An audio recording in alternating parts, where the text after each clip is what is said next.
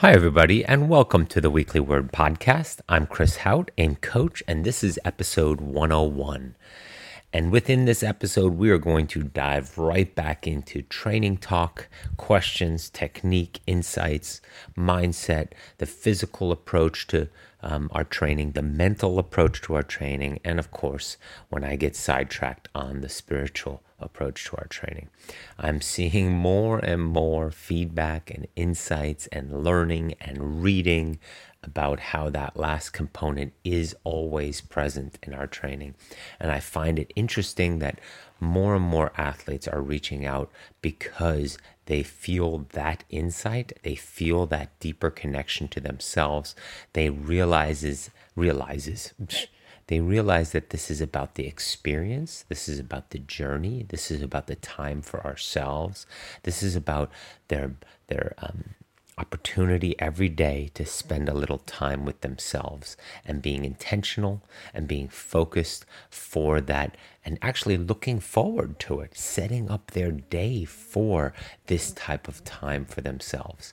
The beauty of ultra endurance athletics is that you're never in a hurry. Nothing gets done fast. Occasionally we have high quality workouts. Occasionally we have strength work. We have different types of intensity or specific workouts that require a prescription or intervals or a certain type of workload. But a lot of times during the week, we have an opportunity to just go out and run, just go out and ride, or just go and swim brain off.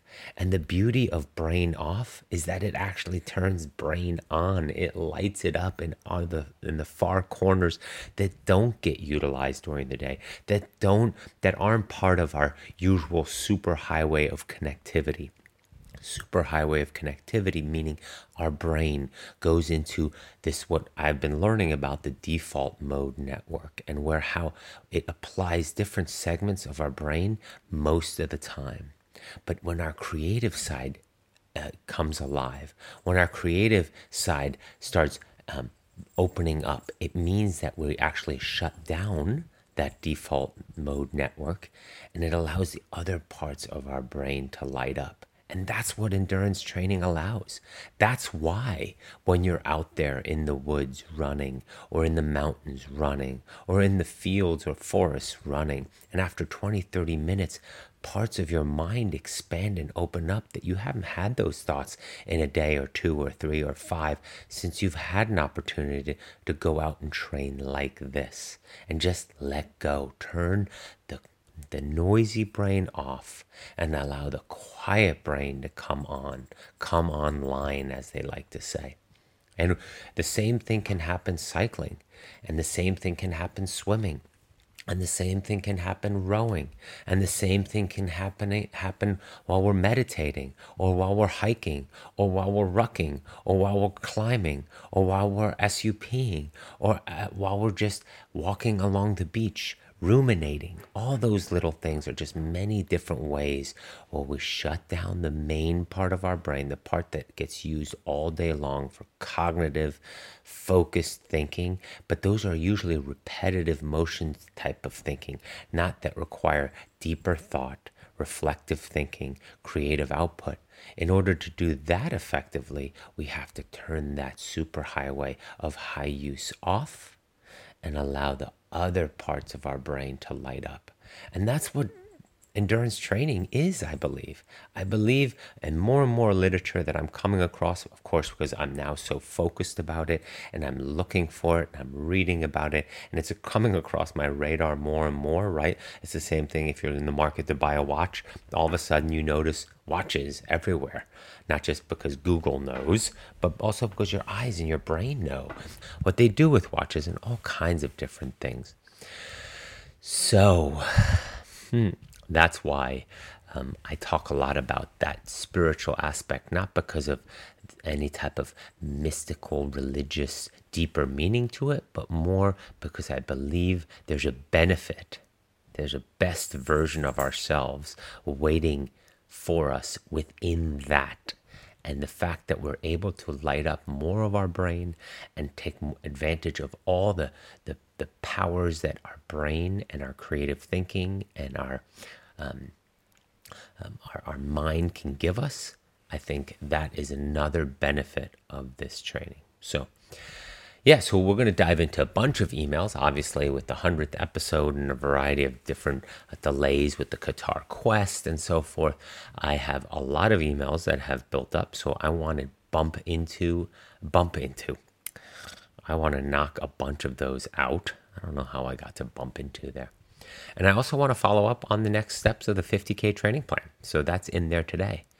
And from there, we'll just see where this podcast takes us, because I love doing this podcast and just talking endurance training, physical, mental, and spiritual, and all the things that come with it from a nutrition standpoint, fueling, hydrating, day-to-day nutrition, understanding our body better, and how to optimize it. Yes, big buzzword, optimize. Optimize it so that you can maximize the limited training time that you have. Because as I say every episode, you went pro in something other than athletics and other than this endurance sports. And so we want to maximize the limited training time we have, but we also want to maximize our curiosity of what we believe we can be as endurance athletes. I spoke to an athlete this morning, and we talked a little bit about coaching and what it means and why I do it. And part of it is that I truly believe that once we start this training, we open new doors, and what we then consider as possible is completely different than when we started the training. And that we then have these different, not expectations, visions of what we can do and achieve. So, for example, in the running world, right? Let's say, oh, I want to try a trail half marathon. But as the training progresses, and as I take the athlete beyond a trail marathon, half marathon in training, they start thinking, well, I can do a marathon, I can do a 50K. Right? And once you've started training and done and completed and felt good for a 50K, 30 miles, 31, 32 miles, now you start thinking, well, down the road, maybe there's a 50-miler reality. And all this started back with getting ready for a half marathon on trails. And it goes quickly in 6, 8, 9 months. Next thing you know, you're thinking of a 50-miler, of a 10-plus hour event and run.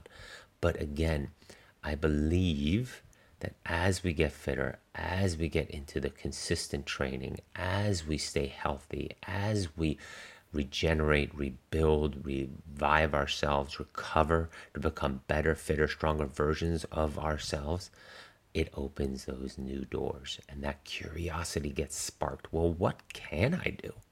What's on the far end of this reality for me? And can I go beyond that and create a new normal, a new reality for me? Endurance training, that's what it is.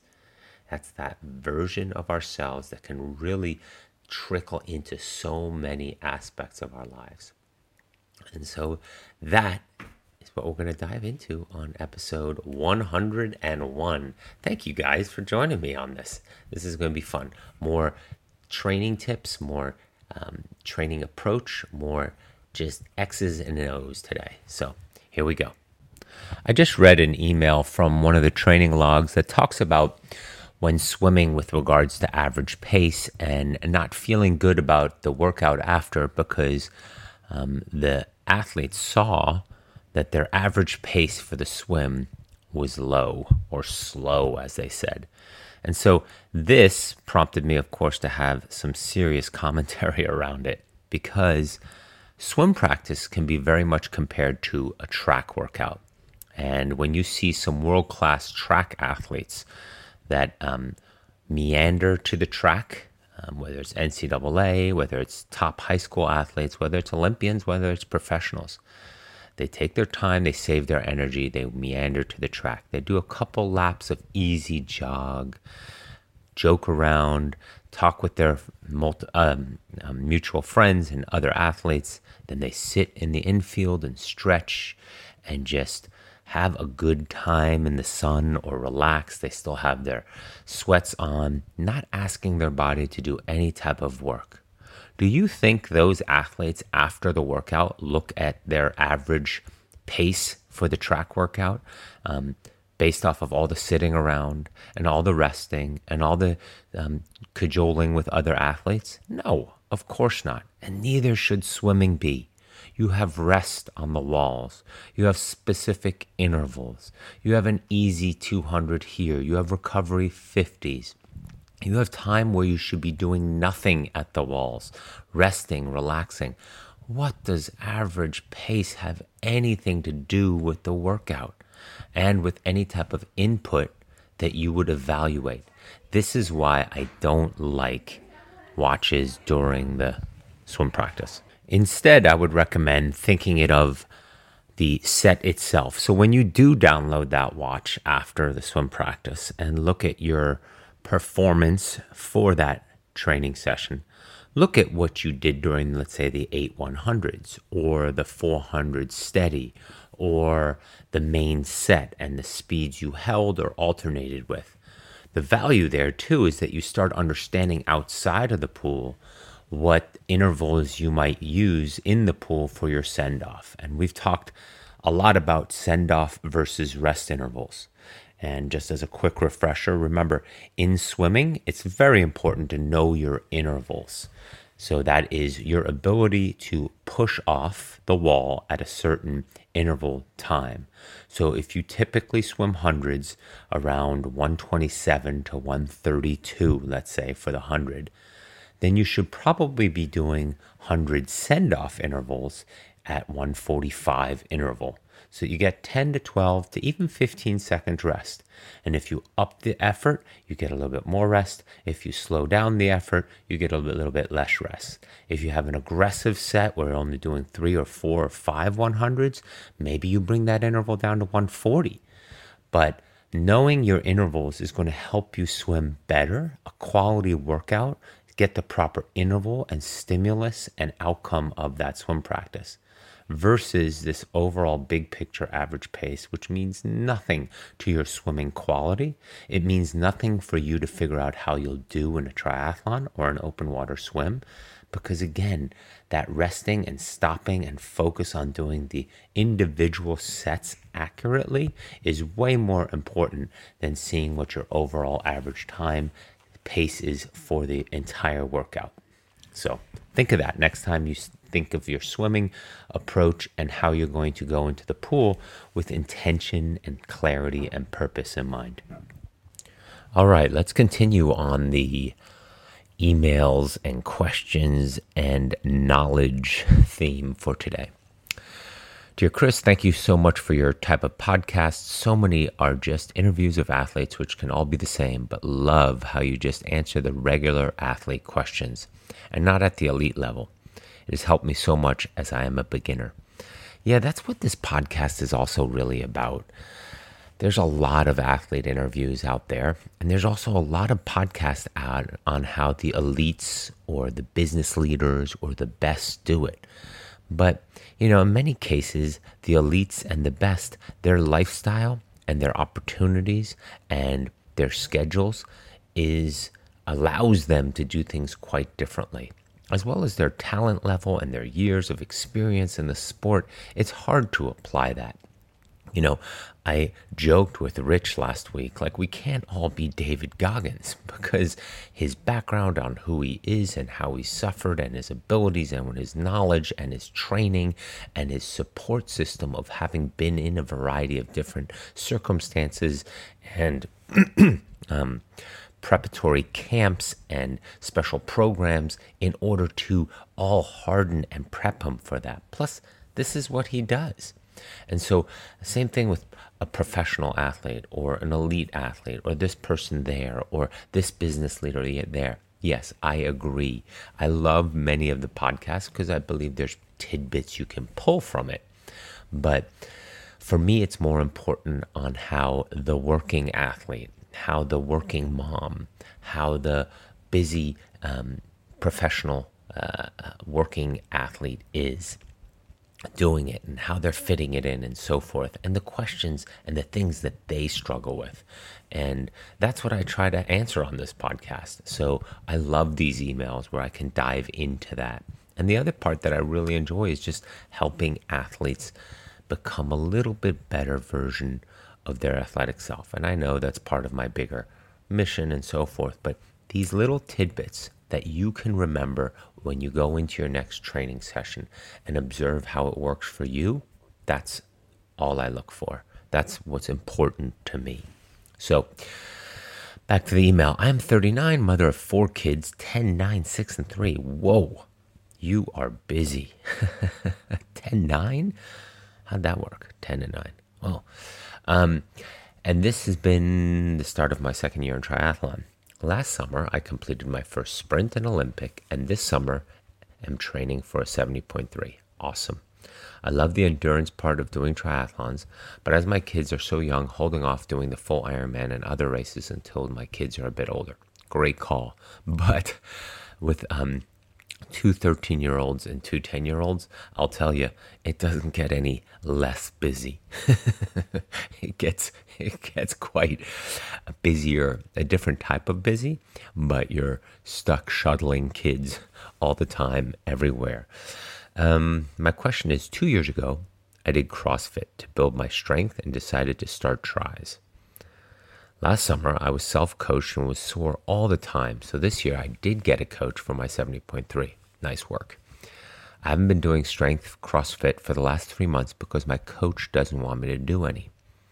I do 10 minutes once a week of 40 squats, 20 lunges, 20 step-ups, 20 squat jumps, all done with body weight. I have been experiencing pain in the arches of my feet and now in my knee. My knee hurts when I cycle and climb steps. Maybe it's that I'm doing too much, but I feel it's like the lack of building muscle. All right, let me dive into that before I even read the rest.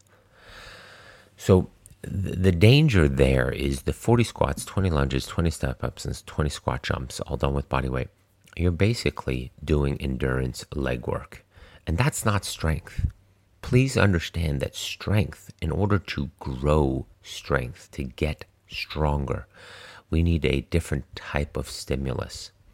40 squats, 20 lunges, 20 step-ups, and 20 squat jumps is good for durability, but it's not taking the muscular structure that you have and making it stronger.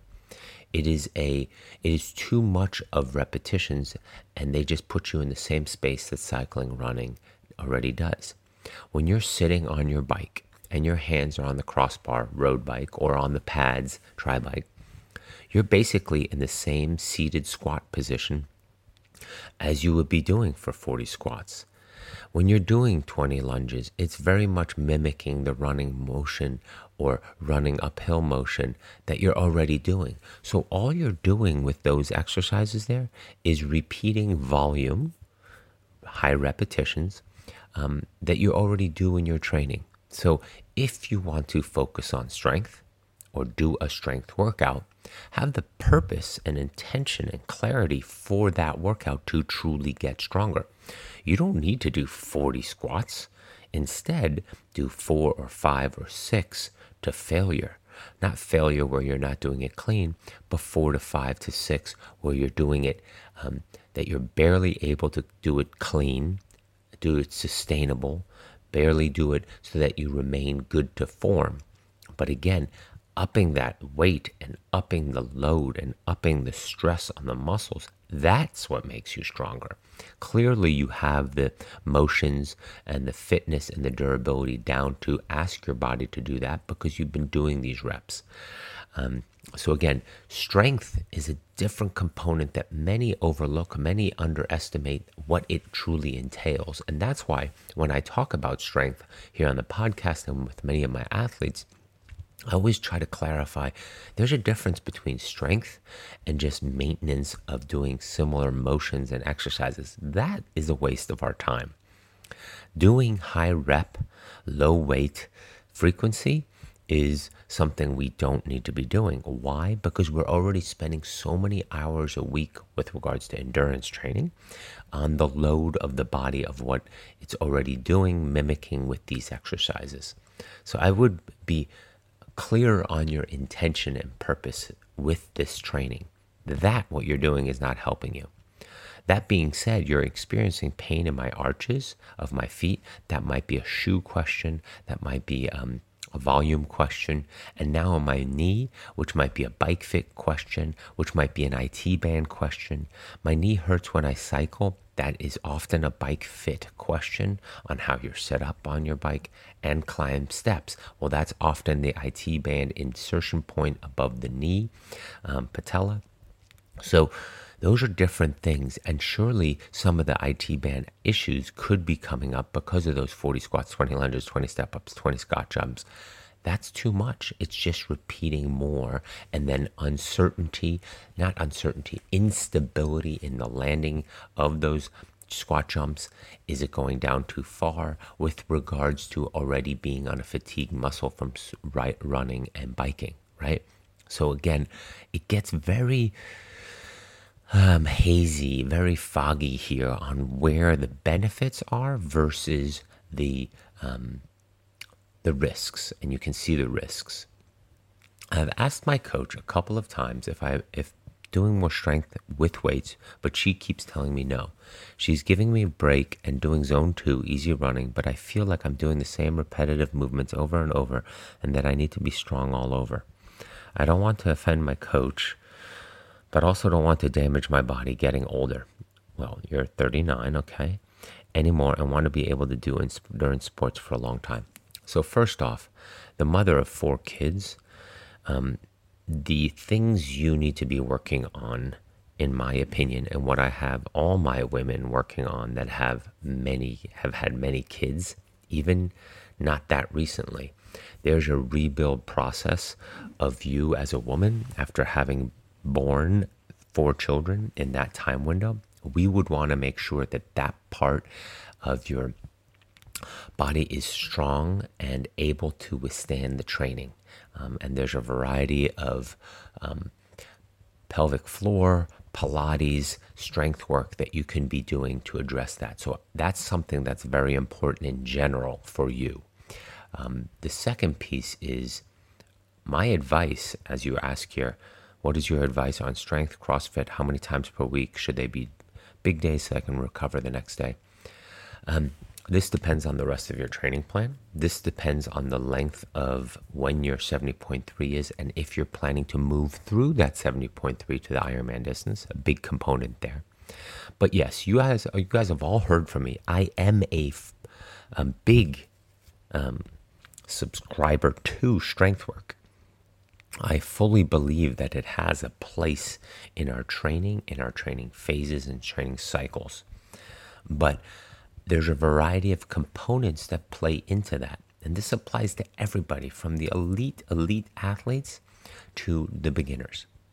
And one is maximizing the limited training time we have, right? We all went pro in something other than sports. So if we only have 8 or 9 or 10 hours a week, what is the maximum use of that limited time? And if strength doesn't fit in that, if we have plenty of strength on our body and we're doing the right training on the bike, big gear work, spin ups, standing intervals, climbing, then we're already strengthening the muscles that we have already as well, because that ties into those the high repetition, low resistance work that we're doing that I talked about earlier with 40 squats, 20 lunges, 20 steps. So on a bike, if you do a 10-minute climb, 15-minute climb, well, at 50 RPM a minute, 10 minutes, that's 500 repeats at a wattage, a resistance, a workload that is providing strength. Similarly for running, similarly for swimming and paddles and stuff like that. So we want to think about maximizing limited training time and how strong you currently are based off of testing and based off of training inputs and data. We can see if strength is a limiter. If strength is currently not a limiter, I also wait on strength until the training phases allow for it. Let's get you through your first 70.3, see where our limitations are, see if strength is a limiter, see if there's some easy gains to be had there, and then build from there. So I definitely play around with the strength at different times for the training zones and so forth. And then finally, you can be doing strength all the time, but it's more a question of how it progresses you towards that initial goal. Now, if we do see strength as a limiter and you do need a fair amount of strength work, is it one time a week? We got to see how that adapts into your training. Are you uploading, absorbing, adapting to the current training that we are working towards your A goal in the first place, right? So it becomes a very personal question on how it works. But for you right now, what I would keep in mind is a few things. One, how you're training past the 70.3 and what the bigger picture is for you and that athlete. And secondly is strength the limiter, and also addressing that knee pain, that arch pain, as well as rebuilding your body post 4 children like you've had. So I know that's a lot, but I hope that gives you enough input and ideas on what to look for the next 4 to 6 months. But I would surely stay away from the 10 minutes once a week. That's just added load on your body and those tired legs, which I have a feeling are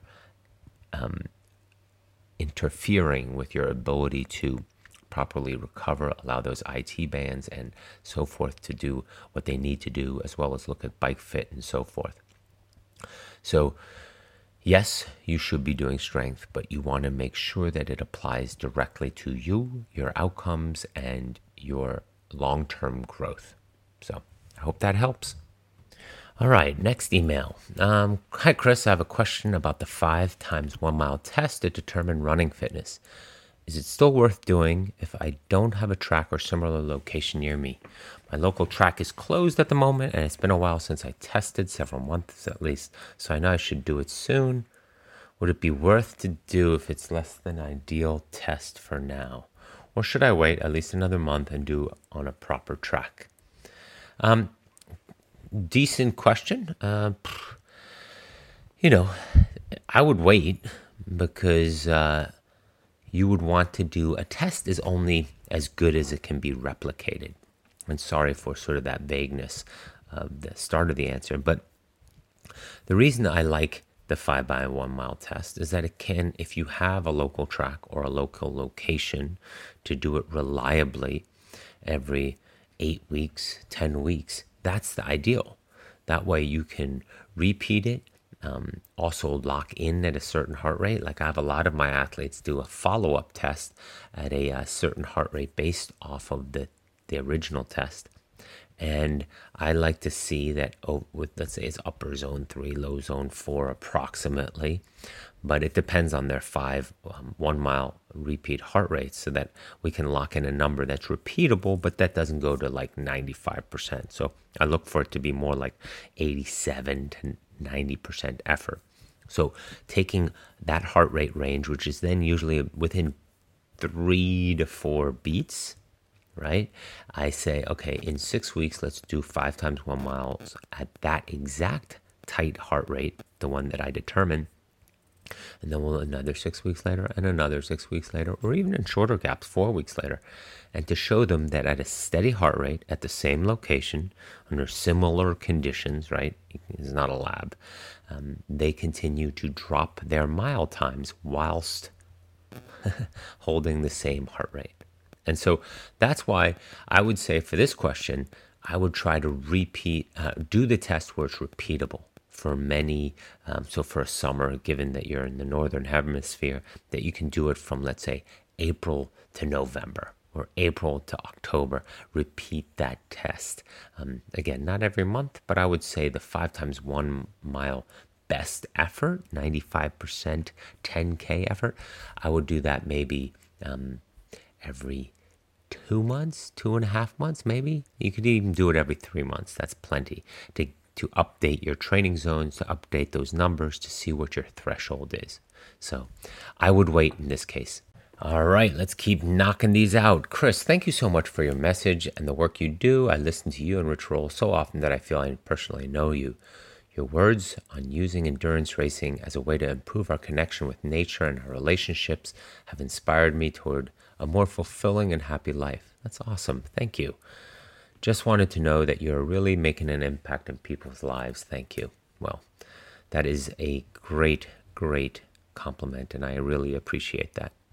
Okay, on to the question. My grandfather had two knees replaced and my dad had one knee replacement. They were both extremely healthy men. Running is my biggest passion in life, but I worry that the state of my joints, especially knees, and I've heard that long distance running is bad for the body, especially leading to issues later in life. Are these myths? Is there anything I can do to improve the longevity of my body or avoid deteriorating my body as I age? P.S. On a more individual note, thinking about starting a podcast. Oh, that's separate. Well, this is really simple, actually. One, consistently doing the running will help your joints and ligaments and your legs stay strong, especially the knees, which carry a lot of impact of the lower body. Remember, 40 times your body weight when you're running. So a lot of that goes into the heel and the joints around the ankle, moves up your shin and lower leg and into the knee. So the knee isn't quite taking 40 times as much, but still quite a load. But so durability and consistency surely help with that. I would say strength training and staying strong in that area, stable. Also side to side will be important so that you don't pull something, do some damage on an awkward side movement or when you land bad as we age and those connections aren't as strong maybe as they used to be. And so the other aspect there too is by running on softer surfaces and trail running and forest running and staying off concrete. Number one, stay off of concrete. The biggest issue that runners face is running on concrete. It destroys us. It's so non-forgiving and it's such a bad surface for our body and the limbs to land on. Even asphalt is better than that. But think about increasing the time that you're on surfaces that aren't as jarring and as that pull so much energy from your impacting foot. It all goes into the concrete and nothing gets returned, right?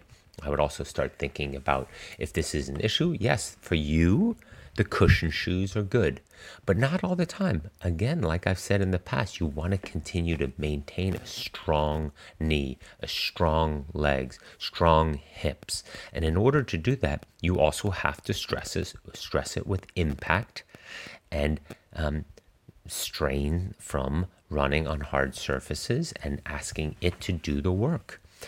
An interesting side note here is that most people, if they run barefoot, land way softer than when they run in their shoes, right? And so if you go running barefoot down the street, you're not heel striking and landing as hard as when you run with shoes. It's just because your body automatically protects itself. But notice what that stride is. Notice how you're landing. Notice how you're running. Notice how you're leaning and upright and your core's engaged and your hip placement and so forth. It's a great drill to do. In the summer, I often take off my shoes and run at the track. Not a lot, but part of my warm-up to re-engage, to fire the chain, to teach my mind and my body and all the connections in between that I want to remind them, this is how I want to land. This is the stride I want to hold. This is how I want to run. Oftentimes I do my strides barefoot, again, to bring up that leg speed for all the benefits of strides, but then doing it barefoot and connecting to the earth and feeling that in my feet and turning over like that with light feet because you don't have the weight of the shoes on them anymore feels amazing. All these little things can help you. Again, staying consistent with your running and also staying consistent with what it should feel like. Then, of course, you could also do some other activities or take some other actions in order to ensure that you're constantly on top of it. Have your doctor or a good physical therapist maintain range of motion, maintain strength of that area. And there's many ways they can test that to make sure that the knee is tracking right and staying strong. So, no, that is a myth. But again, right? Myths have a kernel of truth in them. And so if you have a family history of knee issues, stay ahead of the game, stay on top of it, and try to take all these things that I've mentioned and build them into your repertoire, your arsenal of how to combat, a lot of military jargon there, what might be coming. And so Do I believe that we can run way into our 70s? Yes, absolutely. But again, we can't start in our 50s and start doing ultra distances. We got to gradually build up the durability, gradually build up the tolerances, gradually build up the strength for all this. And so I would surely add a variety of different components of that too. Body weight strength. Many of my athletes know that I really like blasters, full leg blasters and mini blasters. Again, good for tracking, good for creating our own strength, good for stability, good for core, good for bounciness and explosiveness. A lot of the running revolves around that bounce and that flexion in our feet and ankles. Which brings me right into the next email here. Hi, Chris. Love the podcast and taking you up on the offer to answer questions. Like you, I'm a coach and an endurance athlete. Also, like you, I instruct a few cycling classes each week. Wondering how you personally approach your cycling classes, if you ride them at zone 2 while coaching participants to go harder, or if you also hit them hard. Well, I no longer teach cycling classes, but when I did for many, many years, I think I taught for 15 years, probably. But I did ride them with intention and focus and a strong effort. And because I felt it was important that athletes in the classroom also could see my effort and the workload that I'm putting forth at the intensities that I'm prescribing. And so if I'm fatiguing, if I'm out of breath, if I'm sweating and struggling or working through something pretty hard, it prompts them to think, well, why is my effort not hard, or why is my effort harder than what he's doing? And so that we can at least have a conversation around that and understand where the difference is and why it's applying differently to the athlete or to me. But also, I like the quality of a good cycling class. It allows the flexibility to do the quality and intensity and the focused work, cadence and strength and big gear work and standing and tempo intervals in a fixed set environment, measurable environment, consistent environment. And then on the weekends or the longer rides, just being steady zone 2 riding, brain off, and just building cycling economy, just keeping the pedals turning, not a lot of coasting, not a lot of stopping, building truly endurance in that respect. How you approach yourself. So maybe that was the question with how I approach them. If you also hit them hard, how do you work that into your own training program to ensure you're not overdoing it with too many hard sessions during the week? Well, for the last few years, I've only been teaching class once a week. And most of those years, though, prior years, I taught twice a week. Twice a week was plenty. I also made sure that I warmed up, and most of my athletes did that too. Those that were the athletes, my athletes in those classes, I was very similar with them, and they understood what I was looking for with regards to a long warm-up. The first 30 minutes of the 90-minute class were basically warm-up. We would do a variety of short burst intervals and stuff to get the heart rate elevated, but nothing that's fatiguing or lasting any type of long recovery needs. And then we would do about 50 minutes of focused interval work, sets and so forth.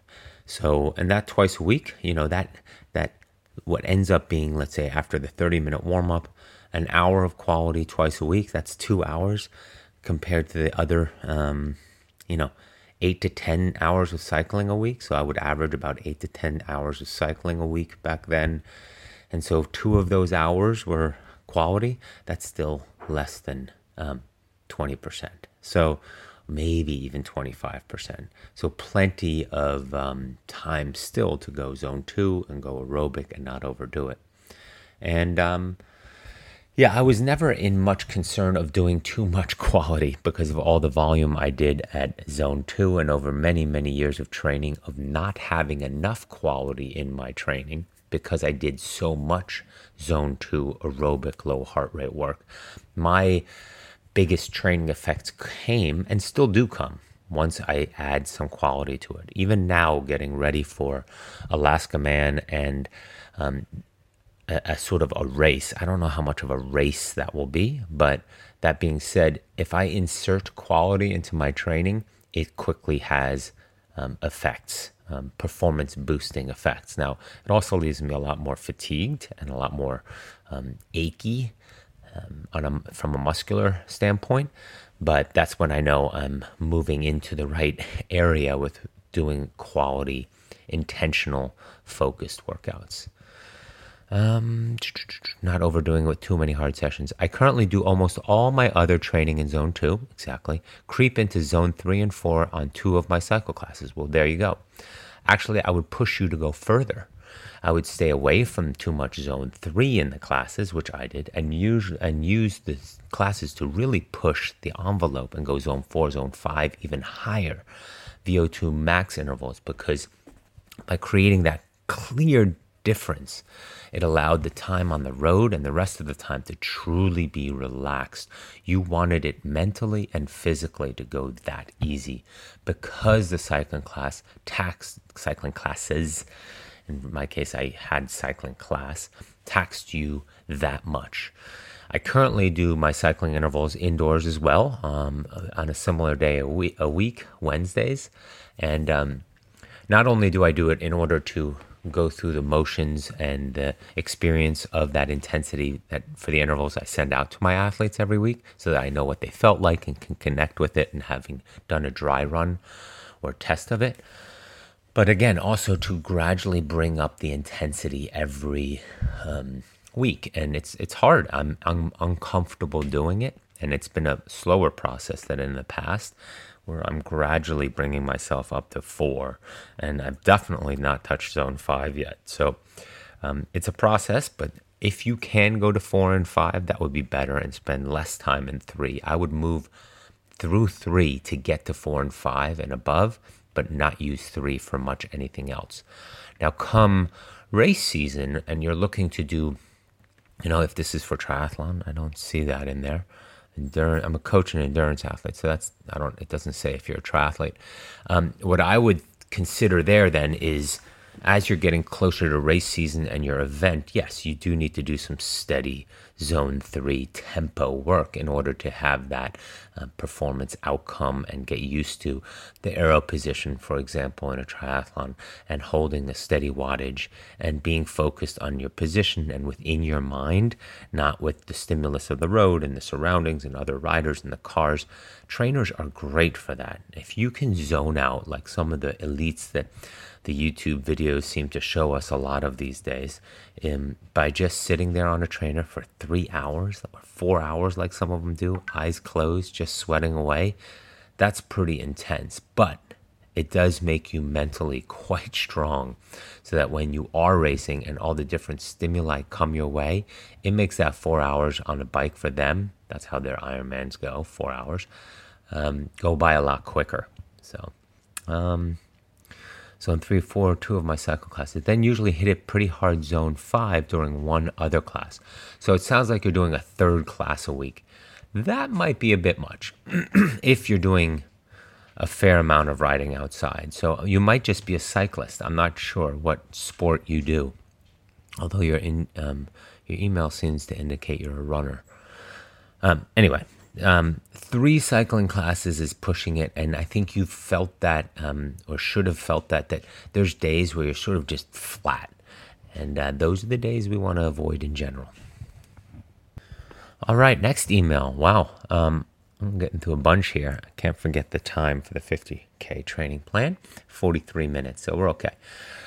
Hi, Chris. First, can I please say I love the podcast? I want to thank you. You really pour your heart into every episode. Well, thank you. The podcast has really helped me a lot. I'm 46 and have been doing mountaineering objectives for about 12 years now. I just got back from Antarctica and clearly feel the strongest ever after listening to your podcast and doing almost all zone 1, zone 2 work, 99.99999% of the time. By the way, there is also too easy. I do not want to spread this concept that zone 1 is okay. A lot of my athletes know that I don't even use the term zone 1. To me, that's just easy. That's no heart rate. That's no focus. And it's just not a beneficial training stimulus, zone 1. That is truly recovery. And in many cases, many coaches and many athletes will argue, and I don't necessarily disagree with them. I think there's a place for it, but that going that easy, you might as well not train. And there's parts of me that can argue for and against that. So for all of you, know that zone one is not really a good place to be. It is something where you go out after, let's say you had a hard track workout this morning, or you had a hard cycling workout this morning, or you had a hard swim workout this morning, or you had a long training day the day before.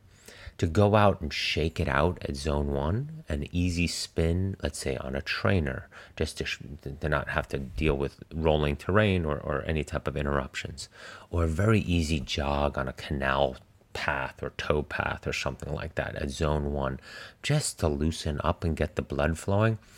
That's where I think you could quantify it as a zone one. But instead, I wouldn't even want to use that number. Instead, I would just say easy and brain off and just go for a run, and don't overthink it. Don't look at heart rate. Don't even bring heart rate. Just run really relaxed and light and easy. That's the zone one space to me. Because keep in mind, zone two, there is a floor to zone two. And if we don't keep it up in zone two, we are actually not helping the stimuli as much either. Now, of course, there's a benefit.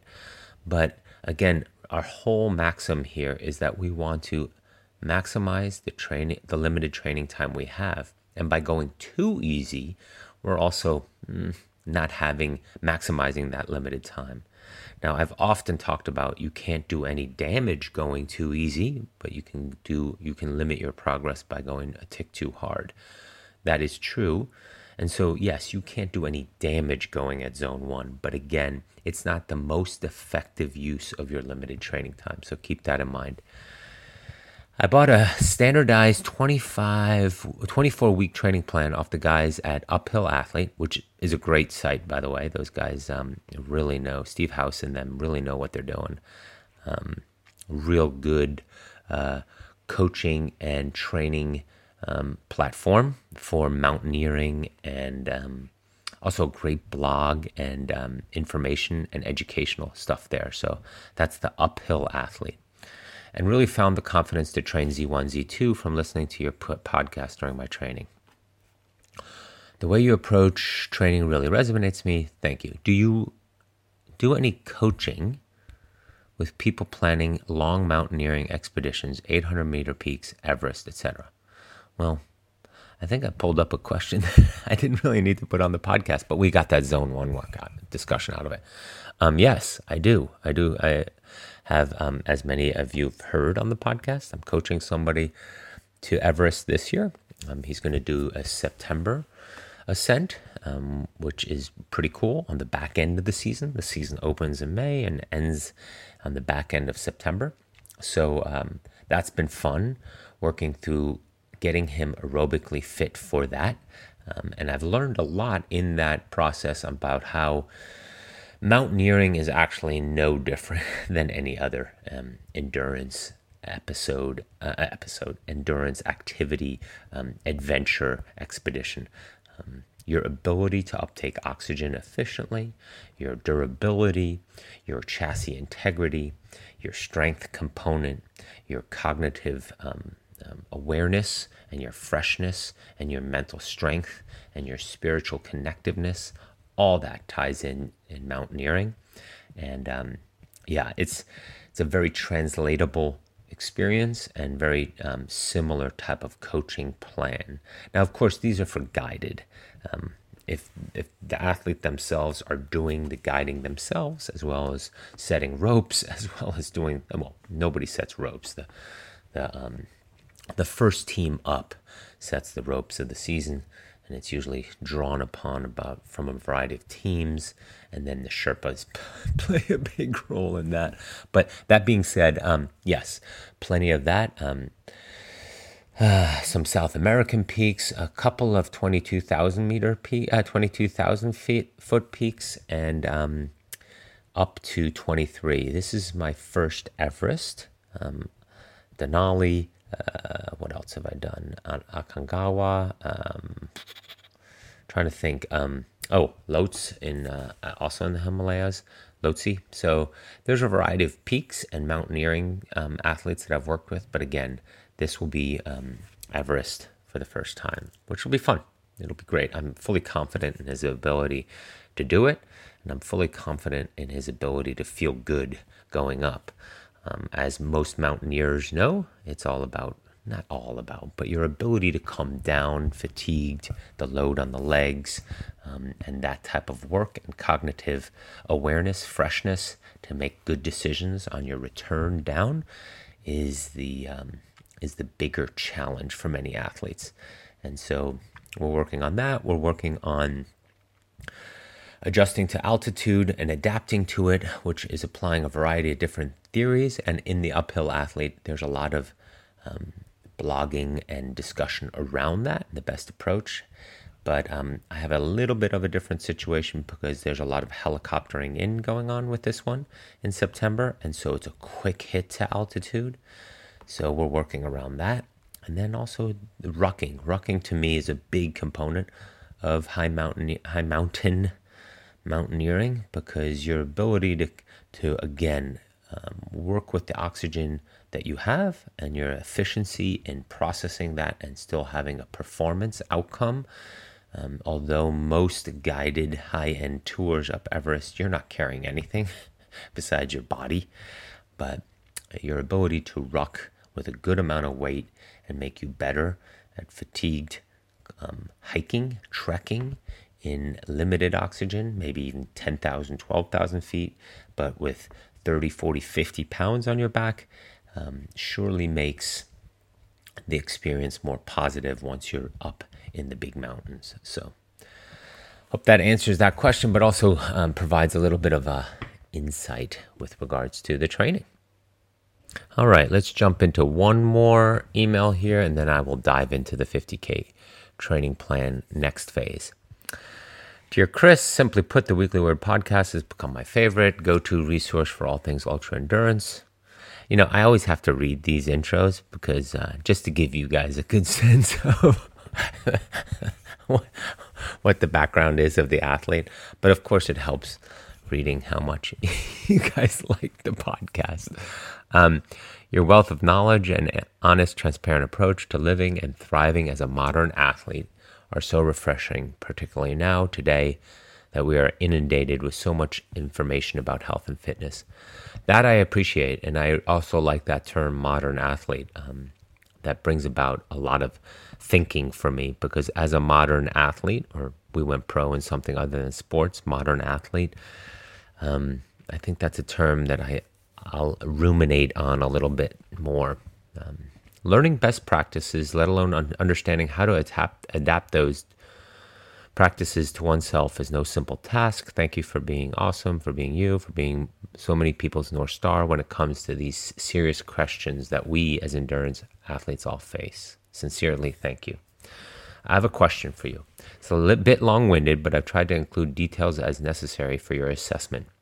If you have time to get to this, thank you in advance. So, yes, a lot of these questions I sort of just read off the bat. As you all can tell, I don't prep these. So I'm just going through a list of email questions I have. And if I can provide value, I do. If not, I guess I'm just reading. I loved your recent training plan tips for 50Ks. I'm currently working my way through a trio of desert 50Ks. I've completed 2 of 3. The third is about 6 weeks away. And things are going okay. Could be better, could be worse. But I do sense my body is getting worn down. Well, yeah. So that's 3 50Ks. I'm wondering how much time. I've completed 2 of 3. The third is about 6 weeks away. It doesn't say the other one. I can't seem to shake a little niggle after a little niggle. 1 week, it's a flash of patella tendonitis. The next week, it's a sore ankle. Then it's a tight adductors. Then my hamstrings. Then some swelling of the knees.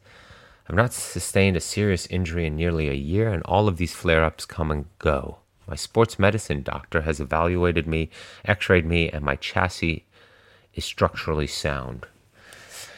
According to the doctor, or according to the according to you, or what is standard in this sport? That's another question to ask yourself. Just that's my first reaction there. I've worked with many athletes who thought they've been chassis integrated, but they find that they could do a lot more, and it does have a huge effect on how they avoid injuries. But that's neither here nor there. Yet the niggles persist. It seems mostly muscle-based. Things are tight and tired. I take salt baths. I hope that's Epsom salt, not just general table salt. I foam roll, I stretch, I ice. Nothing thus far has proven to be the silver bullet. I can tell you one thing that's the silver bullet. That's called rest. And I don't say that flippantly. I just wonder, based off of your interest to do 350Ks in a short period of time, and if it's risking future ability to do, let's say, another 50K or go longer or go faster, I would wonder if the third one is really that important. Now, you sent this to me February 11th, so this might already be after the fact, but it's something I would surely contemplate if the third one is really that important, and if you maybe take a break. Oh, you write down here, I understand the easy answer here is take a break. FYI, I'm currently running about 30 to 35 miles a week. Okay, nothing too crazy. That's a mix of slower short runs, long mixed runs, and interval work. Well, what's long mixed runs and interval work? A mix of slower short runs. I run about 70% trails, great, 30% road. Okay. I understand the easy answer is take a break. Listen to your body. 350Ks in 5 months, there it is a lot for the body to handle. Agreed.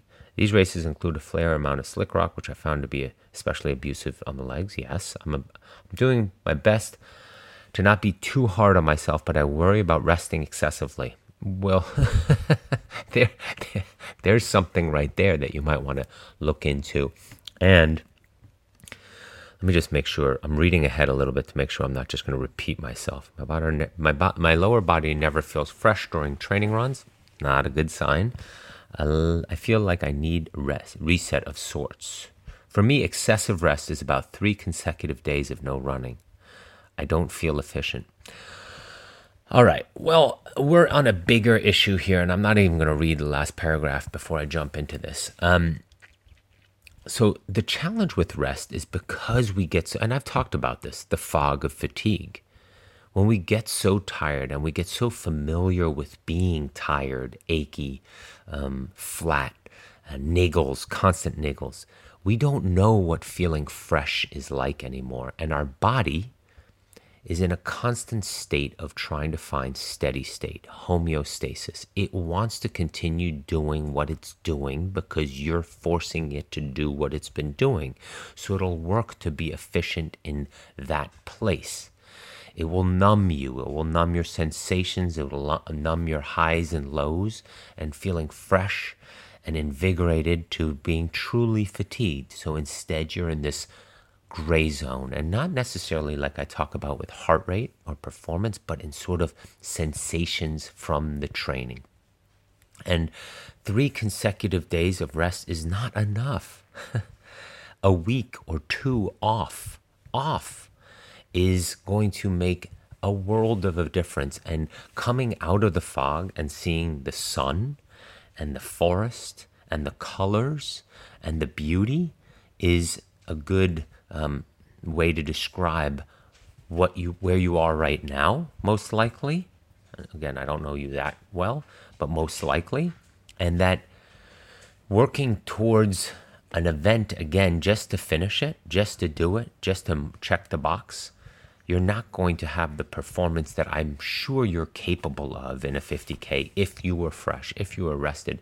This training that you're doing, if you're averaging this, and you're doing the trails and the roads, and you've done 250Ks already in 5 months, well, your fitness is clearly there. Now it's a question of freshening up.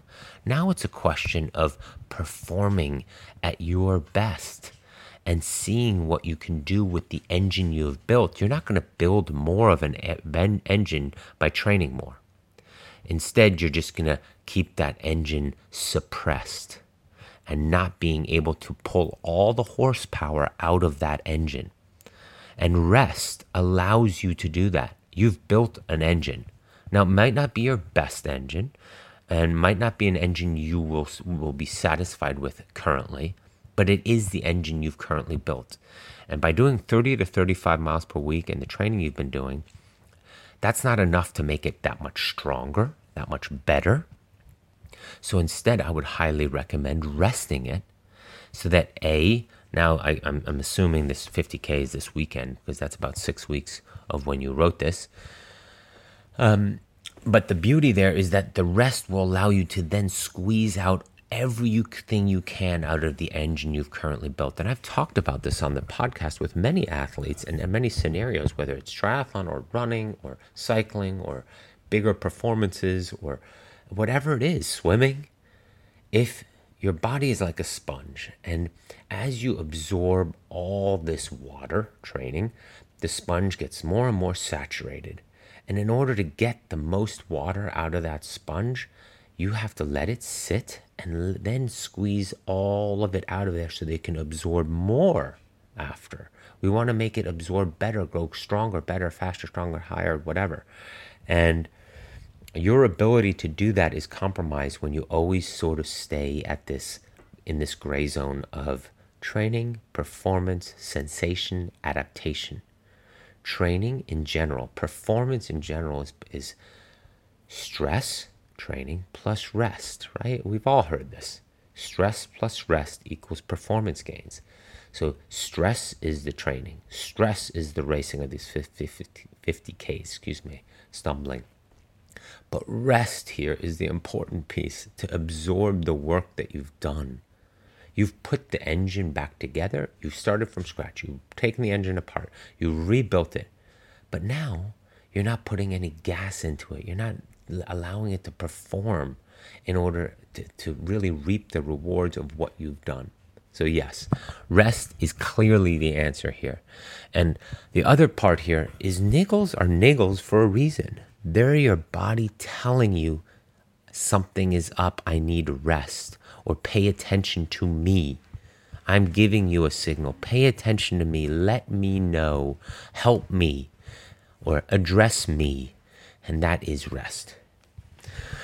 Does what I'm describing sound typical to you? Yes, very typical to me. Very typical to many athletes that come to me who then I actually reduce their training volume and give them more rest. I have an athlete currently. He's doing a double Ironman. So 2 Ironmans back to back, one on Saturday, one on Sunday in 2 different countries in Europe in a matter of 48 hours. So a pretty cool event, a pretty cool logistical thing he's doing. It's Ironman Sweden and Ironman Denmark. One's on Saturday, one's on Sunday. So we're getting ready for that. And his training in the past has been all about maximum volume and maximum pushing. For me to convince him to take a rest day, an off day, a recovery week has been very difficult. But I know his performance gains and his growth and his new level of fitness, his new platform of fitness that he will gain from this will be dramatic because rest will allow for the performance gains, the peak performance. Stress plus rest. Do you have any suggestions on how I can train recover differently over the next few weeks? Yeah, do nothing. And I know, again, I'm not trying to sound flippant here, but doing nothing is part of the discipline of being an athlete. Are you training or are you exercising? When you don't take rest, you're exercising. You're not going into the training with intention, with purpose, with clarity. If you have intention for the training, there will be rest built in there.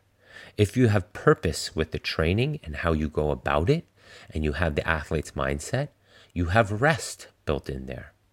And if you have clarity about your desired outcome, about your goals, about your North Star, about where you're heading with this training, then rest will not distract you from that clarity of purpose, from that outcome that you're heading towards, because you know that rest is just helping you continue down that road towards your purpose, towards your North Star, towards beyond the goals today, but for the goals in the future, right?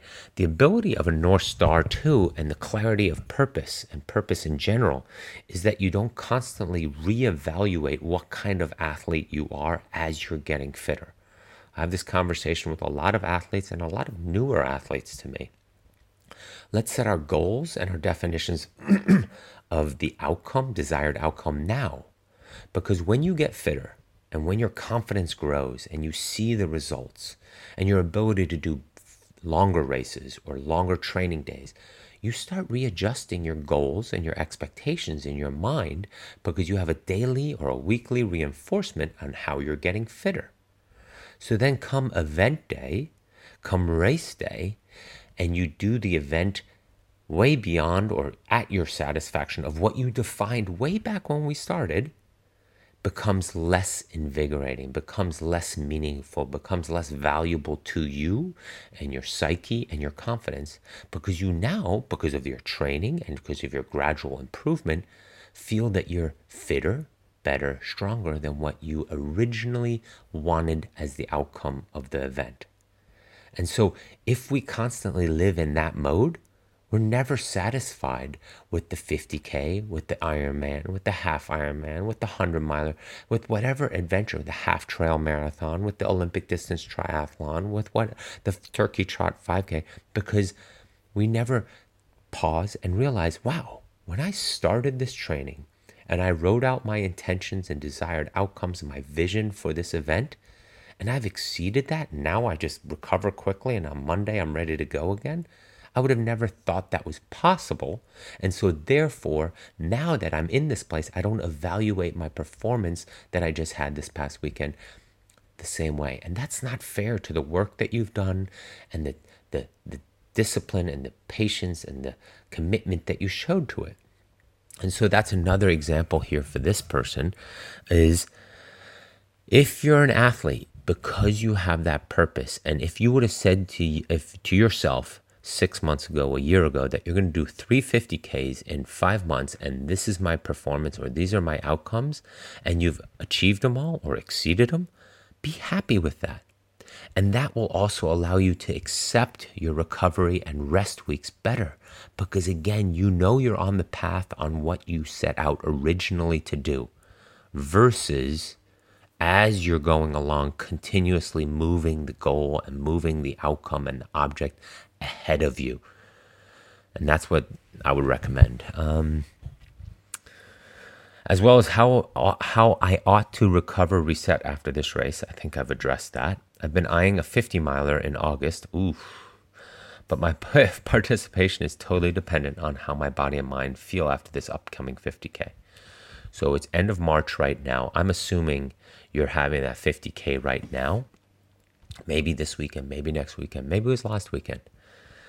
I would highly recommend, fully recommend, 2 weeks off. Reset, reground yourself, readjust your mind to your next goals, and maybe take some notes and some stock and inventory into what you've achieved and how you want to train differently for the 50-miler. Maybe write out your training plan or some gratitude or some different inputs that you want to have for the next build-up. But again, like I talked about in another podcast, separate this build-up and this outcome and this achievement and this pride and confidence of what you've achieved, and then give yourself a full reset. Let go of the fitness. It's not going to go anywhere. Trust me. 2 weeks off you will not be that far removed from what your fitness is, but it will take those niggles away. It will allow you to sort of exhale your body physically, mentally, and spiritually to reset, reground itself, reset that purpose, reset that intention for training until August. That means if you take most of April off, let's say the second half of April, those 2 weeks, you start running easy. But I would say 10 to 15 miles the first week, then maybe 20 to 25 miles the next week to just keep it below your average. On a chart in Training Peaks or whatever, it should look pretty clear that this is where you finish the race. This is where you reset. And allow yourself to rebuild and regenerate and come back stronger for May, June, and July training, 12 weeks plus 3 months to get back up to the 50-miler training and distance and so forth. So that's a long answer to that email question, but there's a lot in there that applies to so many that overlook the value of recovery and rest and listening to your body in a different way. Like the fact that you're even writing out niggle after niggle and I can't seem to shake it. And the fact that you're writing out, I understand the easy answer here is take a break. And for me, excessive rest is 3 consecutive days of no running. That's exactly the discomfort you should be leaning into.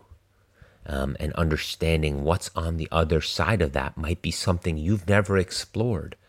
What happens on day 4 and day 5 of rest, of feeling, wow, I slept 9.5 hours last night and I feel itching and ready to go today. And yes, there is a sense of anxiety and impatience with it the first few days because you're taking your body out of its routine, out of what you've created as almost unhealthy habits of just training to train, right? And that's what we talk so much about here. So again, this is a big topic, and I always bring it up with regards to recovery and rest and freshness because it's so important for all of us. It's important for me. I'm lucky to have a format with regards to kids and time with and without kids how I train. And so therefore there are recovery days and weeks and lighter loads built in there. But I used to be like this, not like this quite in this sense in the past, but my big weeks, I would have a hard time to letting go of that, feeling that accomplished and that good about the training. And just having done a monster week and feeling really fit. But that's also the difference there. Feeling really fit versus feeling tired and niggles. I never felt tired and niggles.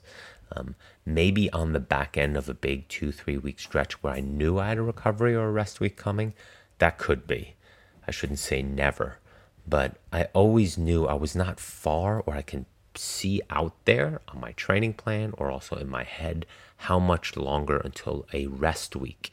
And to me, a rest week would be at least a 50% reduction in volume and at least 2 days off for that week. So let's say I was doing a 24-hour training week and I would go to 12 hours, which is a big drop.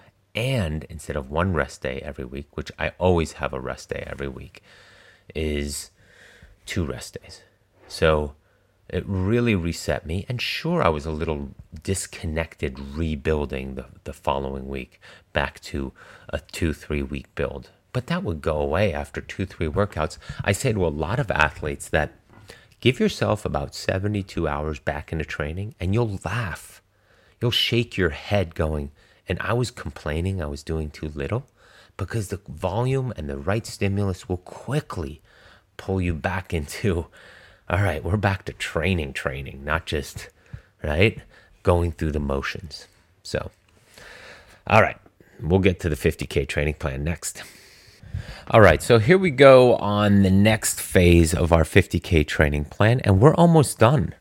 I would say we will have some rest coming after this phase. So this carries us through weeks, well, probably looks like 6 through, last time went 6 through 12. This is probably like 12-ish. Depends on how many recovery weeks and days you've built in here, which after end of any 3-4 week phase here, I would surely recommend a recovery week, which I am discussing here for this next phase anyway. But I would say we're about 4, 5, 6, 7 weeks out of the race here. So we had the first 12, so about 20 weeks, 15, yeah. So, but all these concepts, of course, can be shortened and applied to however you need for your racing. So just a recap from last time that we were at a variety of different concepts in weeks 6 to 11, 5 to 8-ish. I know that sounds confusing, but again, I was applying it on how you have a recovery week in there, as well as how big you're building the full lead up, 16 weeks, 20 weeks, whatever that is. But concepts can still be scribbled down either way. Last time we were at long run was alternating 3 hours, 5 hours, 4 hours, 5 hours. So 3, 5, 4, 5. We were doing leg speed, was bounding and turnover based. Our easy and shorter days were 60 to 75 minutes. Our Post long run was speed work. Our changing speed day was fast with Z2 recovery. We did a little bit of strength and core, and we didn't really have any cross training. So we also last time included that Mondays were a recovery day or off day. So this time we're adding another layer and component upon the training plan, and that is 1, simulation weekends, and 2, we're going to add some cross training and a little bit more load in different ways. So now we have simulation weekends. Simulation weekends, sim weekends as I call them, means you're getting pretty close to the distance based off the 50K, so 30 miles in a shorter time window. So I would recommend we're up to 20-ish, 22, maybe even 24 miles, right? 24 miles for the average mid-pack, front of the pack, not winning, but front 30% of the race is about a 4-hour run for a training day. And but you should be thinking that 5 hours, 5-ish hours gets you about 22 to 24 miles. So let's say we do a 24 miler on a Saturday and we wake up early in the morning, or if you are that good with your training and you feel that connected and absorbing the work we've done, you could get up, let's say on a Saturday, and do 5 hours from 6 a.m. to 11 a.m. Get your whatever that nets you. If that only nets you 22 miles, so be it. If that nets you 25 miles, so be it. And then you go home, you shower, you fuel, you recover, you watch a movie, you get your legs up, you just let your body recover, not stretching, not doing other stuff, but just truly shut it down. Continue to hydrate, continue to fuel, not overeating, but just, making sure that you're fueled, replenished. And then in the afternoon, so let's say you're home, done, cleaned up, first few calories in by noon, I would say at 4 o'clock, you head out and do those last 6, 7, 8 miles. Now, in a matter of 12 hours, right, 6 a.m. start, and then 4 p.m. start, and it's not going to take you much more than 2 hours to do that 8 miles, or I hope less. So within 12 hours, you just did your 50K. Now, not all of us have the flexibility to take a weekend day with family and work and life requirements, activities to do that. So let's say you would do that 24 miler on a Saturday, and then early Sunday morning, again, short time window, wake up, and I would do that 6 to 7 to 8 miles with what's remaining to the 30 a little bit more aggressively then, because you had more rest. But that's what a sim looks like. You could also sim it Friday night. You do 10. Let's say you come home from work and do 10 miles then on trails. It's got to be trails. You want to simulate the conditions. Now, you might not have be able to simulate the conditions after work on a Friday. So if you get 10 in on soft trail or soft terrain, trail is what I mean. It might not be the elevation change of your race. But then Saturday morning. So again, let's say you get home from work. It's 5 o'clock, 4 o'clock, 6 o'clock. Get in that 10, hour and a half, 2 hours, right? And now you have 20 miles early Saturday morning. Get up early. Get up at 4. Race time for a lot of 50Ks is 6 a.m., 5 a.m., 7 a.m. So get up. Have that race breakfast. Simulate all the motions. Simulate having your car packed. Simulate everything you want to eat and drink and prep and have ready for race day. Make sure that headlamp works. Do all the motions. Go out, get up at 4. Get running at 6. Get that remaining 20 miles done. So that's, let's say, 4 to 5 hours. You're done at 10 a.m. And then you're done. That's it. Simulation done. 10 a.m. or 11 a.m. Eat. Clean yourself up, and hopefully you'll feel good enough that afternoon to stand around the sidelines of the kids' soccer game, of the baseball game, of the lacrosse game, whatever it is. So keep that type of simulation in mind. Now you have Sunday in some of these cases. On Sunday, if that's the simulation weekend and you do have the day open, because you got it done on a Friday into Saturday, or you got it done all in a Saturday, that's where I would ruck. So ruck is rucksacking and backpacking, trekking, hiking, all in one word. And it always, usually, not always, usually, it usually entails a backpack. It almost always does. And has some weight in it. I would start with 15 to 25 pounds and go for a nice, steady 90 to 120 minute walk. I would change terrain. I would do it on trails. I wouldn't just do hill repeats like up and down a long hike. If you can find a rolling hike or a steady hike in the hills or mountains or forest where you live, if it's flat but it's in a forest, so be it. But nonstop, 90 to 120 minutes, carrying 15 to 25 pounds in a backpack. And again, durability, joints, legs, low heart rate, but you're moving. It is adding to the load, so very beneficial on a sim weekend, that is. Now, the other part we talked about that I jumped over, that 4 hours that you're doing, or 5 hours, that 20 miler after you're doing Saturday morning post the Friday after work run, really be good about making sure that's in a simulated terrain that you might be in. You might not be able to simulate the temperatures because it might be further away and you can't do that, but definitely try to get the altitude net gain and elevation change in so that you can, again, get a good sense of the trials and tribulations you'll be going through on a 50K event day. So that's simulations. So in this next four week phase, I would probably alternate the weekends, 4 hour run for the long run, then the sim weekend, then 4 hour run again, and then a 6 hour run. So now that last one, it could be a simulation again, that 6 hour, the fourth weekend here, a 6 hour run. But it's also going to put you very close to the time it'll take you to do the 50K. But I wouldn't overthink how fast or slow or what pace. I would instead just go out and spend 6 hours on my feet. So that might mean a lot of hiking. That might mean a lot of breaking up the runs and making sure I'm keeping it real easy on the hills and inclines and longer climbs if you live in that type of terrain. And just, if that 6 hours gets you 25 miles, 22 miles, so be it.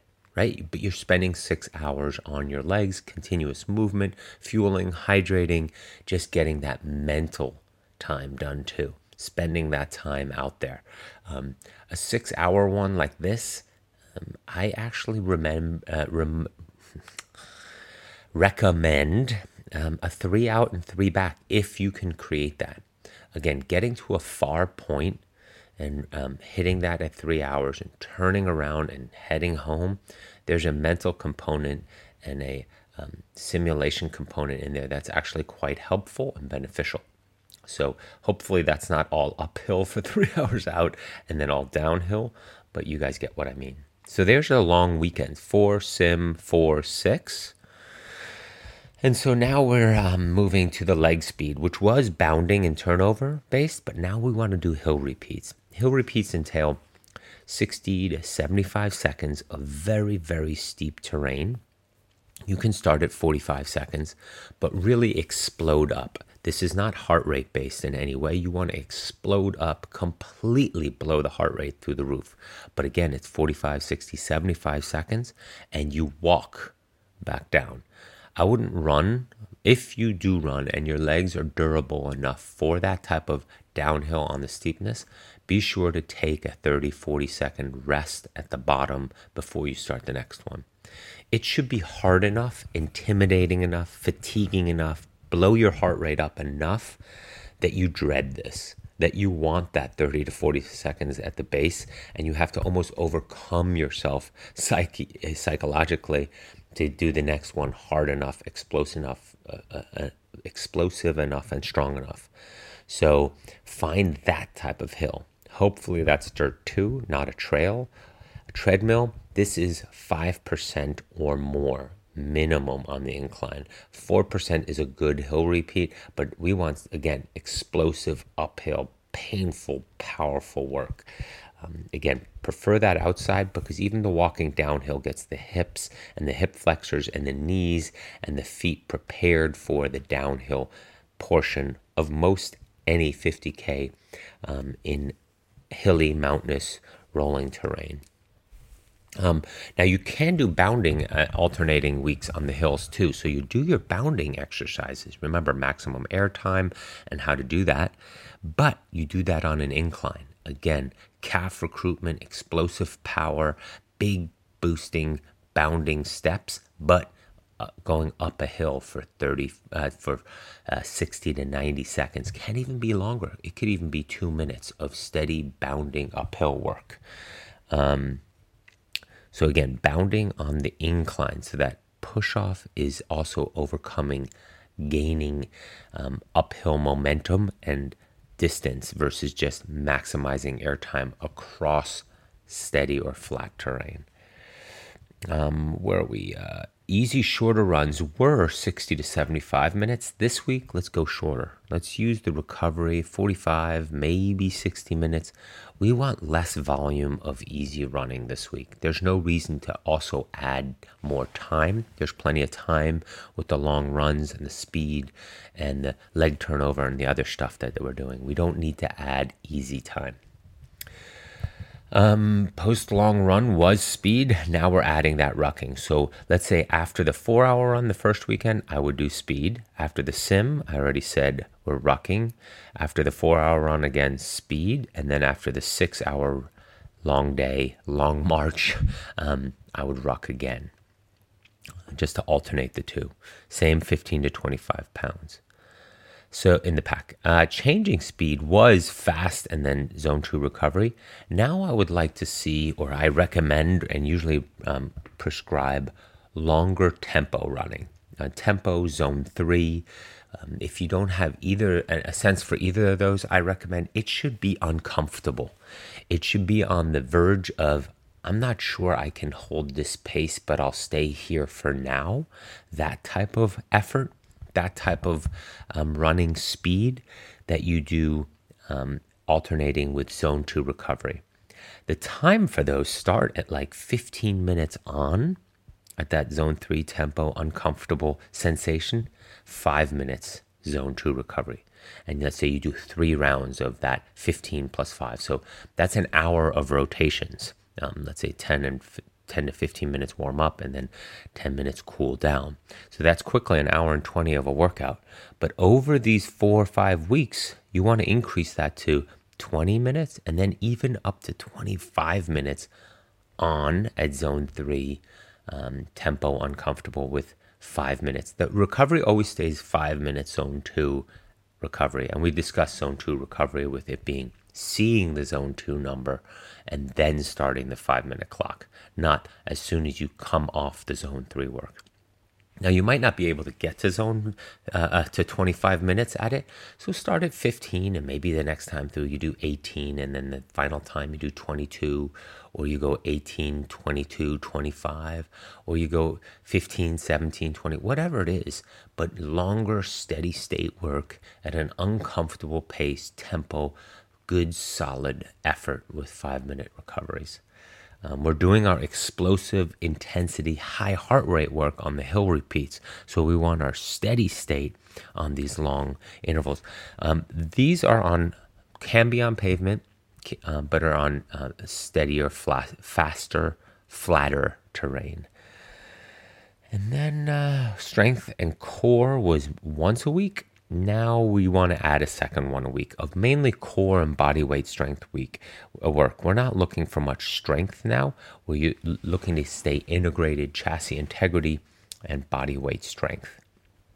And finally, we can add some cycling, swimming, yoga, cross-training this week so that when you're super tight, or let's say after those hill repeats, let's say you do those on Tuesday morning, maybe that afternoon you do some easy swimming or some easy cycling to just shake out the legs. Maybe on the morning of on Wednesday, you're doing core and some easy core work. Maybe in the morning you do some yoga, right? So there's places to build that in. Even on Sundays after the hike, you could do some yoga or some swimming just to give the body some active recovery and a break. So the way I listed that, that's around 16 hours of training. It's a minimum of about 12, and it brings us up to 16. So these are some pretty big weeks, and you can see that this is basically our peak phase of training. What does this week, for example, look like? So let's say Monday is rest. Tuesday, I would do those hills to come into the week fresh and explosive and ready to go from the rest day. Now, you could do those in the morning and do some cross training in the afternoon. Wednesdays, I would do a morning shakeout jog, that 45 minutes, easy. And then in the PM, I would do core or body weight strength. And then post-core, I would do short, 20, no more than 30 minutes, but I would focus more on 20 minutes fast running. So let's say you've done your core and body weight strength, which, by the way, core and body weight strength now includes bridge, standing and kneeling founders, Russian twists, sit-ups, hand release push-ups. You can do heel touches, air squats. Air squats are always good. Plank walk-ups, poor man's leg curl. Love those for hamstring work and glute work. Windshield wipers for more core and anti-rotation and rotational stuff to keep that inverse movement of the core going. Because running, keep in mind, our arm is going forward and our shoulders are turning one way, but our hips are often going the other way, are about to turn the other way. So we want that anti-rotational integrity the whole time, right? Our one arm is going forward, and yeah, our hips are coming, but they're about to turn the other way. And our core carries, our midsection carries so much of that rotational force and turn and integrity with it. So I said core and speed run on that Wednesday. So that core work will take maybe 40 minutes, 30 to 45 minutes, depends on how much you're putting in there, but really focused, really powerful, really connected. Then within 2-3 minutes of finishing the core, either you get on a treadmill or you run outside the gym. 30 minutes, go. 20 minutes, go. Stay uncomfortable, push it, have fun. This is the day, this is the workout where you can just go run. And you'll be pretty tired from the hills the day before anyway. Thursday, I would do that zone 3 tempo, uncomfortable intervals, steady state stuff with that Z2 recovery. Fridays, I would do that other core session and an easy run post, or you could do a morning core, 30 to 40 minutes, and in the afternoon, a shakeout jog, or some cycling, or some swimming, or yoga. That's a great day for some cross training. Saturday is our long run day, as we saw. And then the only thing I'm missing is, what do we do for the speed work now? Well, now we want to work on truly our endurance. So on the 4 days, we ran 4 on Saturday. 4-ish, if it's 4:20, if it's 4.5, if it's 4:10, whatever. I wouldn't go too close to 5 because that puts us really into a longer recovery mode that we've built up to. I would warm up for maybe 10 minutes and then run a solid 40 minutes uncomfortably fast. And the uncomfortably fast off of a 4-hour run the day before, or means that we're not necessarily going fast by pace or the Garmin, what it's telling us. It's all about leg turnover. You just want to keep those legs turning over fast, staying uncomfortable, and really requiring your body to stick to the fundamentals: oxygen uptake, posture, form, how your feet are landing. And then whenever you feel yourself getting settled, turn them over faster. Not because you're digging with your arms and your body to run faster, but just think, let me wind up my leg speed more and more and find a place where I can hold this leg speed and maintain it for 30, 40, 50 minutes even. And then let's say a 10-minute cool down. So nothing longer than 60 to 70 minutes of work here. Now, if you are extremely fit and you've been doing this for a while, the furthest I would take that is maybe a 2-mile warm-up, then 6 miles at a strong pace, that uncomfortable pace, and then a 2-mile cool down. So that that 6 miles turns into about 50, 55 minutes of leg turnover and effort, speed. But really, 2 miles of warm up is super easy, and the 2 miles cool down is super easy. So again, not much different than what I just described, but you can put it into mileage that way. Maybe you build up, let's say, from 3 miles to 5 miles and so forth, right? On the post 4 days. Remember, post sim days, we have the rucking, and post the 6 hour, we have the rucking. So that's our 4 weekends right there. And then we'll close it out with a recovery week.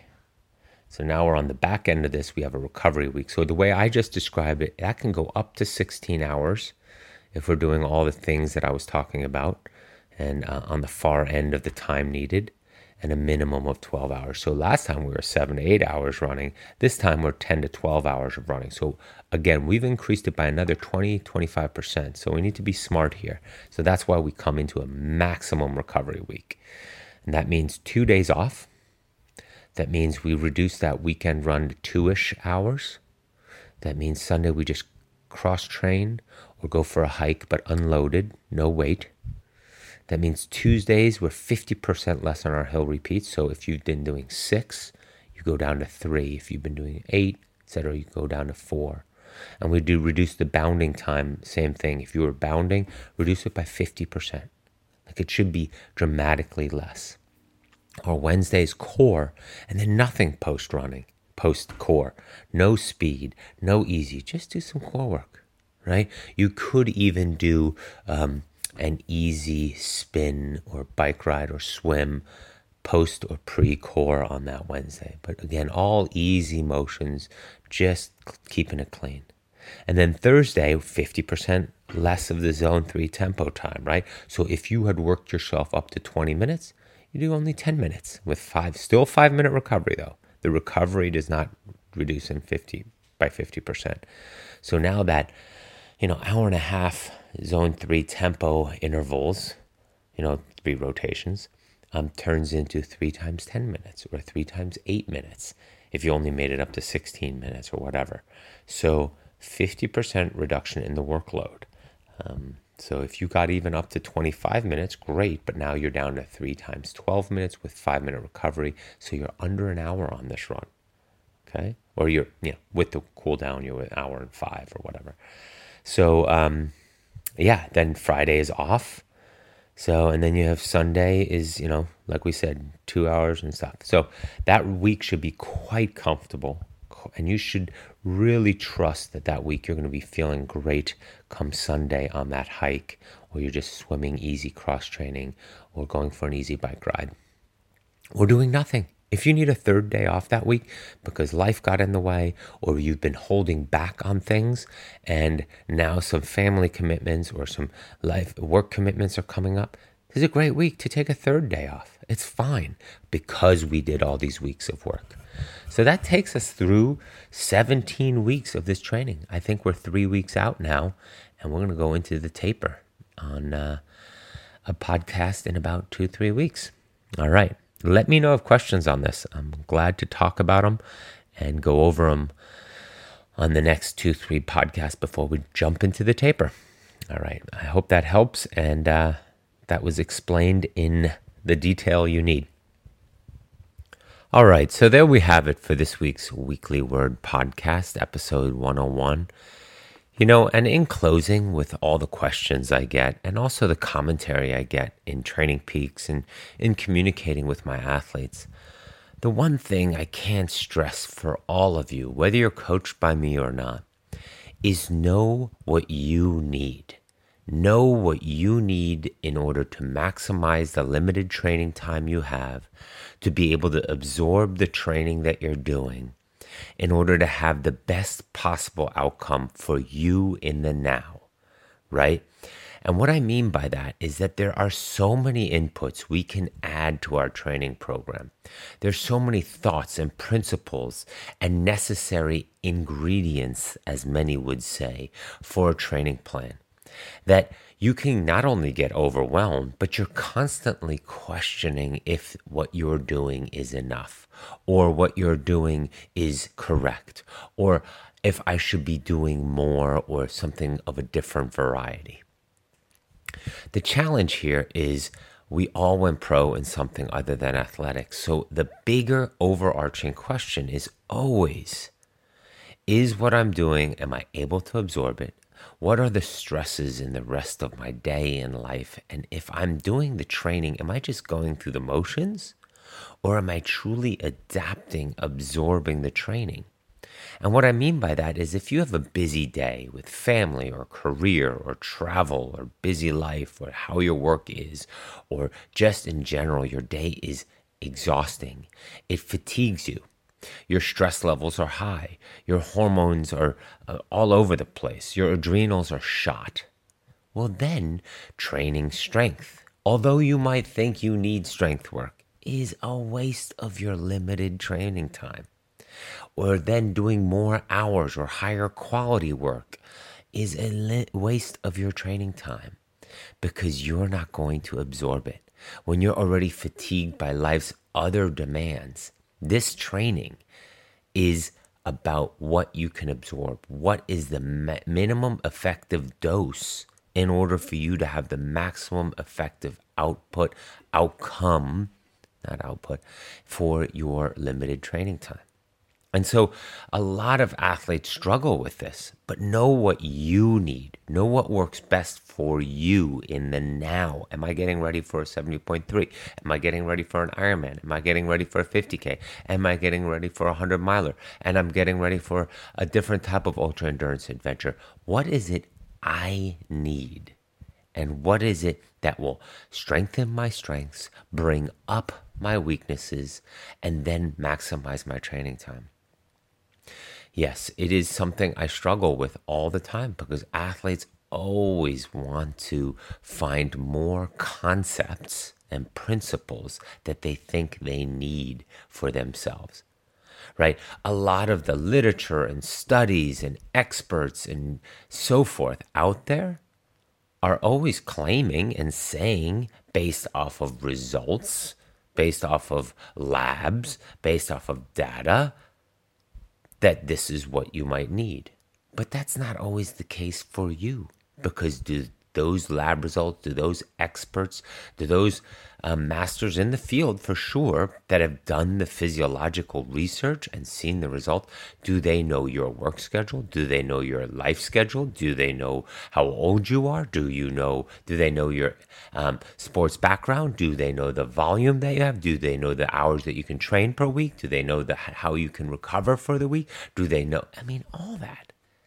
So again, what works for you is what's so key here. And that's why I keep harping on the coaching, and not to blow smoke up the coaches' butts here, but more about find the work and the training plan and the coaching that works for you.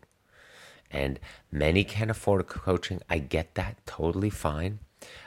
One, you can always set up a consult with me and I'll gladly sit down for an hour on the phone with you. Yes, I do charge for that. But if you don't want to pay for coaching, I'm glad to help you with that. But that's besides the point. More importantly, understand what works for you. Understand what you've observed in your training journal and your notes. Yes, there's so many concepts and it gets overwhelming and confusing and you're wondering, well, am I and should I? Do what works. So can't harp on that point enough. But anyway, have a great week. I'm going to be back on 102 in a few days. So keep sending the questions, keep sending the concepts, keep sending these things that make you wonder if it's applicable to you. All these questions are so great, and I just keep banging them out. As you can see, I don't even read them as much as I start reading them on the podcast. And as you heard by a question today, sometimes they're not really questions. I just saw the subject line and I thought that would be the question. So have a great week. I'm excited to talk a little bit more about Qatar Quest next week. There's more information coming out. All right. Thank you always for listening. Thank you so much for your support. I don't know all the rate and review stuff that I hear on other podcasts on iTunes or all that stuff. I have no idea. I don't know what I'm doing. This is not a big production, but just keep sending me email questions and inquiries with regards to what you would like discussed on the podcast. That's enough for me to know that there's people listening. So have a great week.